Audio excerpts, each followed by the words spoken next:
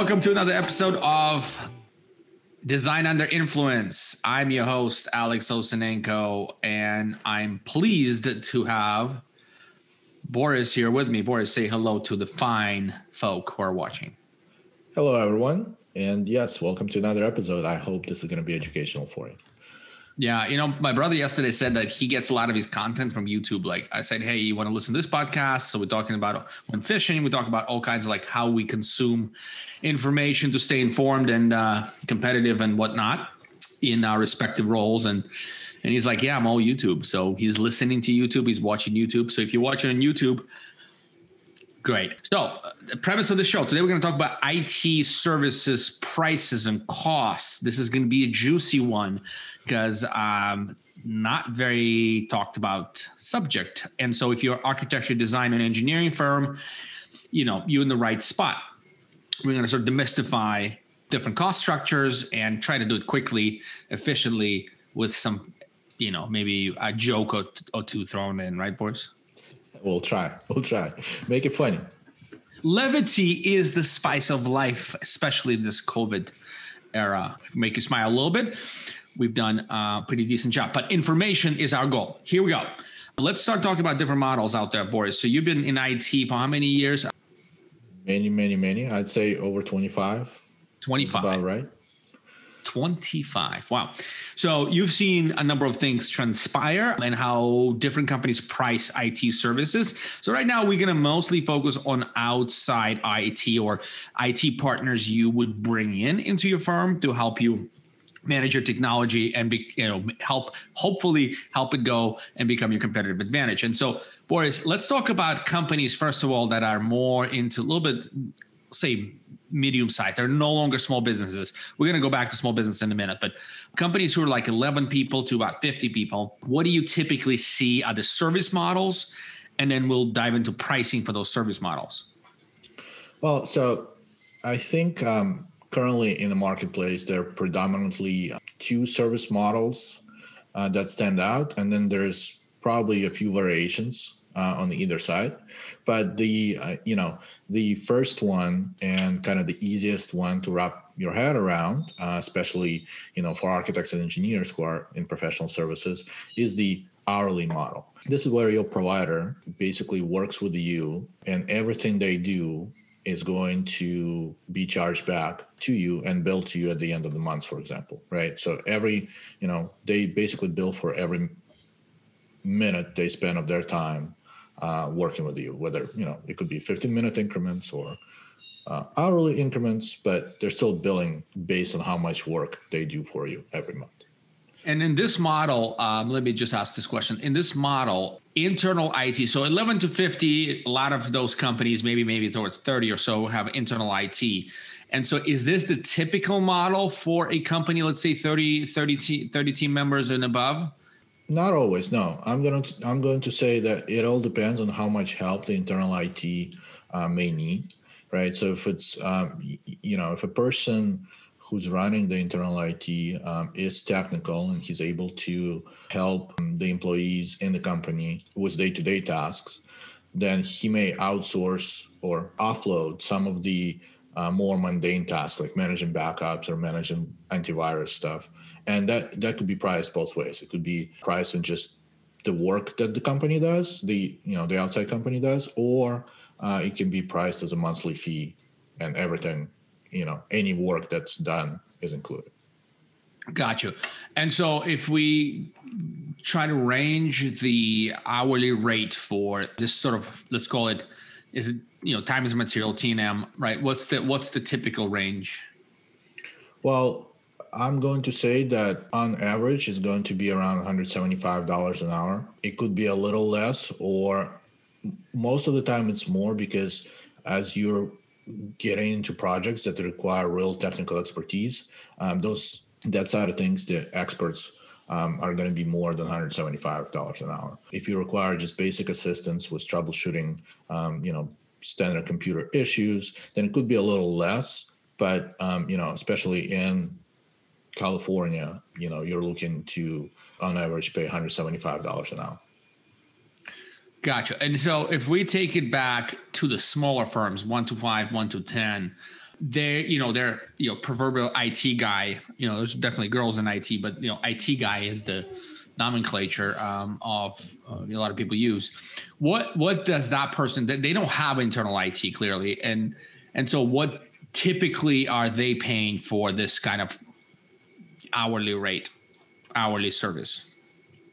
I'm still, from what I know, the rates are about the same, right? Because it's still the same, same type of people, but they could be working with somebody who's less knowledgeable or less experienced, paying them less. But I guess we have to look at what the value of that relationship is, because pricing is one thing, but what you're getting back for that money is a completely different thing. Gotcha. Okay. So the first model is your hourly person. A lot of people probably have that. You got something wrong, they come in and fix it. You have a new software, you need to install, they come in and help install and integrate it. You have new equipment you need to change, your file server broke, gave out on you, whatever, you get hacked, whatever. That's the person you call. What's another model?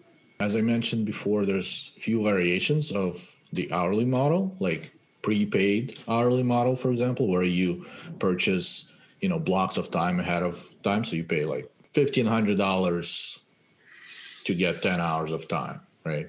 So the prepaid hourly model is part of it. There's other kind of hybrid models, but on a complete opposite end of the spectrum is what is called the managed services model. Mm-hmm. And what that is basically for a nominal monthly fee, you get a team of people that help your organization run all of the technology for you, right? So you get level 1 and level 2 service desk people who will solve issues for your users. You get project engineer who will do more advanced projects. And then you also get a vCIO, virtual CIO person who will provide strategic guidance to make sure that you're investing properly. Your technology spend is invested properly that aligns with your business. Gotcha. Do you see this managed IT service levels across both smaller and larger organizations, or this is more reserved for mid to large organizations? I think so. We are in the last few years are seeing a lot more smaller organizations working in that model, right? As technology becomes a bigger part of the business, business owners understand that technology can, plays a very important role in their business, and they can see the value of the managed services model versus just the hourly model. Gotcha. And so what is the typical cost for a managed service model? How is it being priced out there? Well, there's a lot of different ways people price managed services. I can start with, how many devices are being managed, right? Whether it's servers, network equipment, computers, mobile devices. So there's per device models. There's hybrids of per device and prepaid hourly. There's hybrids of per device and per user. So there's a variety of different ways. Most of it has to do with the risk that the business presents, right? So basically, I think, so when we do managed services, we become a part of the business, right? We as a company inherit the risk that is in the business, because it basically makes, like, we're as invested as the business owners into making sure that everything works properly, because if it doesn't, all our labor is already included in the price of your monthly service. So if we have to spend more time, then we begin to lose money on our side to keep your business up and running. So a lot of people look at that inherent risk to price their services.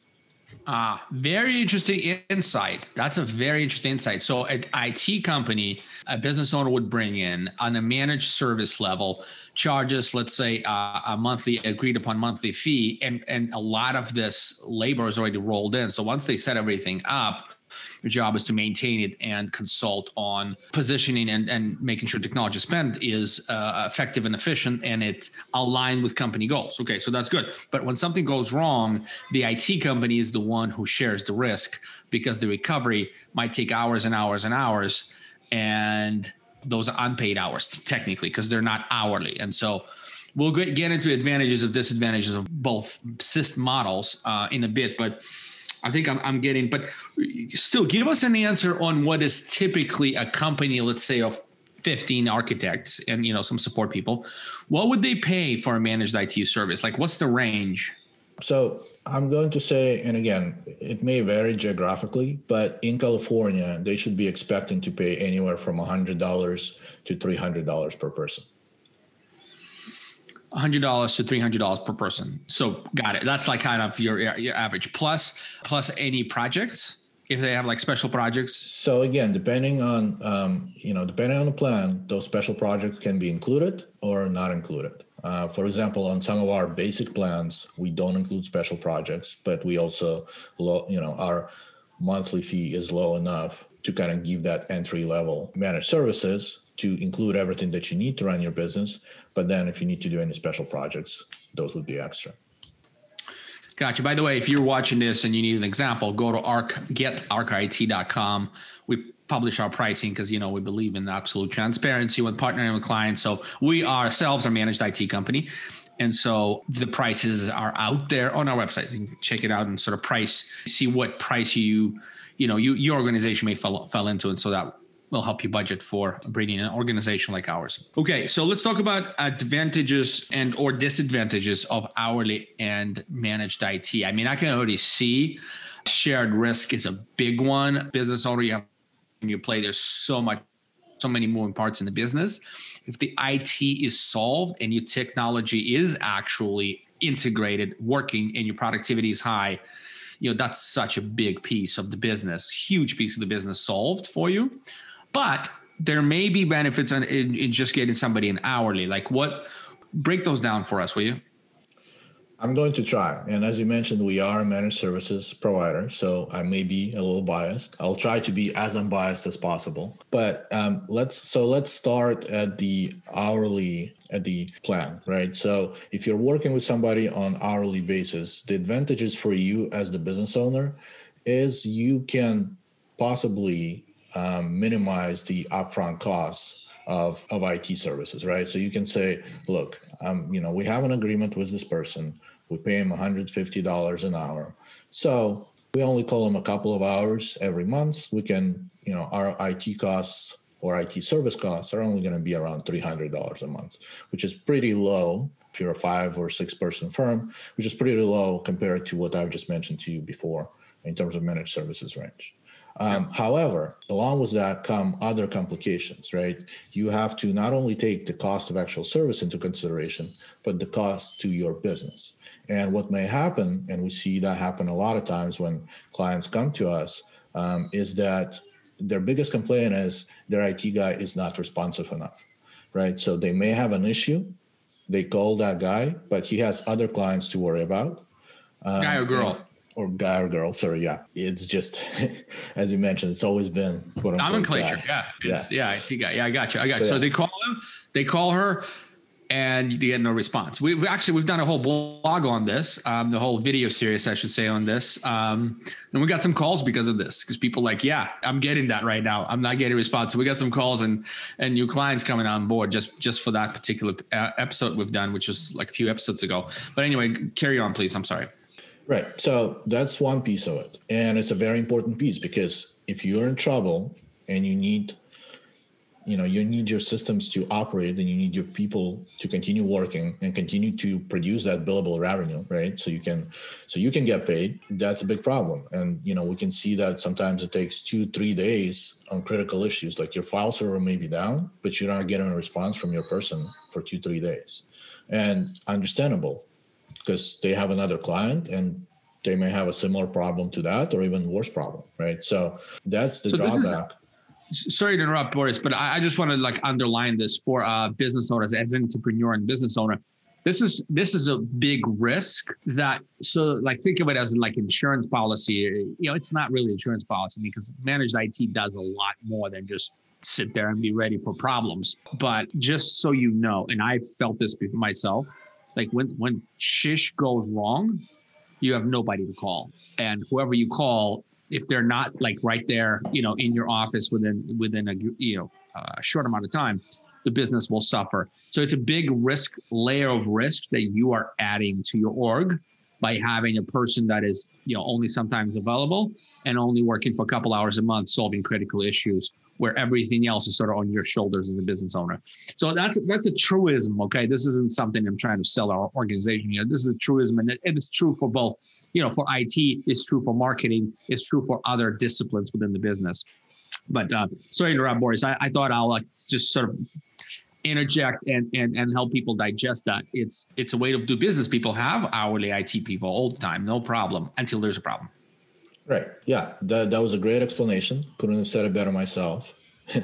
But there's additional considerations there as well. You mentioned something, and I think I just lost my train of thought. That's fun.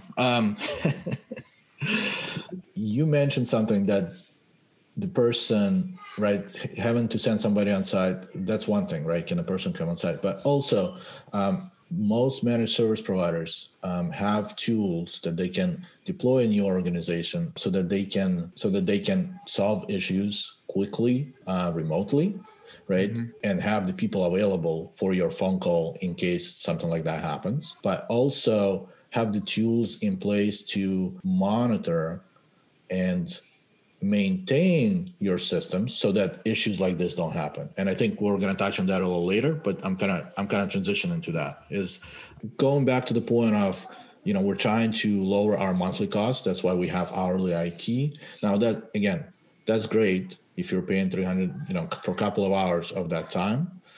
But what we see also happen a lot is because we're trying to manage those monthly costs, is the business owner basically doesn't call their IT expert or the IT person for many issues, right? So they try to shoulder all of that on their own. Yep. If there's new users that need to be created, if somebody forgets a password. So the cost to the business is a lot more than that $300 a month. It's lost productivity. It's lost hours that you can be working on the business instead of in the business. And I think that adds up. And I believe we did a show on this already, but just again, like that adds up to maybe a few $1,000s every month for the business owner. Easy. I just want to bring one more example. I don't want to hammer this down, but it's such an important piece to truly sort of internalize as a business owner. Look at just an offboarding process. I remember running my agency. When we let somebody go or a contractor, completed a project, they had access to all our stuff, specific customer accounts and all the things they were working on. And when they're offboarded, am I the business owner? Am I going to be able to go and make sure every single system access has been revoked?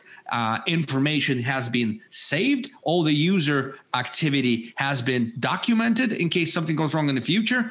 And you know what that person has done, what files they have, what files they left, where they left it. So you can go back and get that stuff, whether it's an employee or contractor. Like that itself, just think about that. And when you let somebody go, you're not doing adequate job. Even adequate job, not even good job. Because I know I have not. And if you do, you're spending way too much time on this. Like, think about that. Then you're not writing your business, you're writing systems and procedures list for offboarding people, which is costing you money because you're not running your business. You're putting systems and procedures. That's something that your team should do, your trusted IT team. And so that's my piece. I don't want to beat this down anymore, Boris. Do you have something to add? I want to add something to that because it is actually something that just happened recently to me, right? So we brought on a customer and they had some offboarding and onboarding that they needed to do. So when they're making these requests, like they requested for a phone call and they told us, oh, you need to do this, and this. And we're like, don't worry about it. We have a checklist. We've already discussed this. You don't have to tell us every time what needs to be done. So you can focus on other things. We'll follow the checklist that we've put together. And, you can be rest assured that the offboarding process is going to go as smoothly as it needs to be. And so it took actually a couple of those offboardings to put their mind at ease, which is understandable. But that just means that with the previous provider, they had to tell that person or people, like, step by step, everything that needed to happen. And they had to keep it, in their head all the time. Gotcha. So let's round this out with sort of a quick discussion on industry specific versus not. When I ran my agency, we were very specific. So we did marketing services or growth services for organizations. We were in a very specific niche kind of industry. We did not go outside of it, and we done really, really well. Question: do architecture, design, engineering firms, should they look out for an IT partner that specializes in their industry, or somebody that's just really good and not necessarily have the specialization, somebody who matches the pricing, who matches the value, the service, somebody they can trust based on other recommendations? Like, how do you, and just be as sort of unbiased as possible in this, but how do you figure out, do you go with industry specific or do you go with general provider that's pretty good? Well, you want to go with a good provider. So I'm going to say that for sure. Whether the provider is industry specific or not, if they're checking a lot of the proper boxes to make sure they're responsive, proactive, and strategic on your behalf, that's one of the, that's a set of criteria that you need to look at to choose a provider. Now, industry specific or not, my big belief, and this is why we only work with architecture, design, and engineering firms, is that you do need to look at being industry specific or choosing a provider who's industry specific. And the reason for that is, in my 25 years of experience or more, I've worked with a lot of different organizations and a lot of different businesses. And architects and engineers, and everybody's probably going to tell you that, they're special and their tools are special, but I've noticed it myself, right? The tools that architects and engineers use are a lot more complex and are required to do a lot more than just, simple tools that a law firm or an accounting firm may use. I mean, a law firm or an accounting firm can get away with just using spreadsheets and Word documents for everything. An architecture firm. Okay. Right. Not the one that wants to scale, but okay. Yes, right, they can get away with it. Right. What I'm saying is, they need some databases to manage cases. They need some other tools, but at the basic level, they can get away with it. An architecture firm or a design firm or an engineering firm, in order to be successful today, needs to be running specific software, CAD software, BIM software, additional rendering tools. So there's a lot of complexity that comes with being an architecture, design, and engineering firm. And the IT team that you work with needs to understand that complexity, needs to look at a kind of comprehensive set of tools that you have when they make their recommendations. Because again, you want to work with people that can help you use technology as your competitive advantage. You want to work with people that can understand your business, understand your tools, and provide you the guidance for making the right IT investments. You don't want to be the firm owner who just tells your IT people what to do. At least from my standpoint, or as a business owner, I don't want that. Like, if I'm working with a marketing agency, I want them to know me and I want them to do their job. If I'm working with accountants, right, I want them to know me and I want them to tell me how I can better save on taxes and things like that. So I want to work with people who can make the right recommendations. I don't want to be the one who tells my consultants what to do, because to me as a business owner, there's no value in that. So go ahead. That was very well said. I was just going to end it here, man. I mean, Arc IT, we are a good company that specializes in the industry. So, hey, give us a call if you need an IT service, but we were as unbiased as possible on this cast. But thank you very much for watching. Boris and I would love to earn your business. So if you need an IT help or just need advice or want to talk to Boris, want to talk to me, I don't know why you talk to me for. Talk to Boris. He knows all the stuff. You'd find us at getarchit.com. You'd fill out a form and you would get a phone call, and we'd love to have the conversation. Thank you very, very much for watching, and we'll see you guys next time. And remember, technology is your competitive advantage.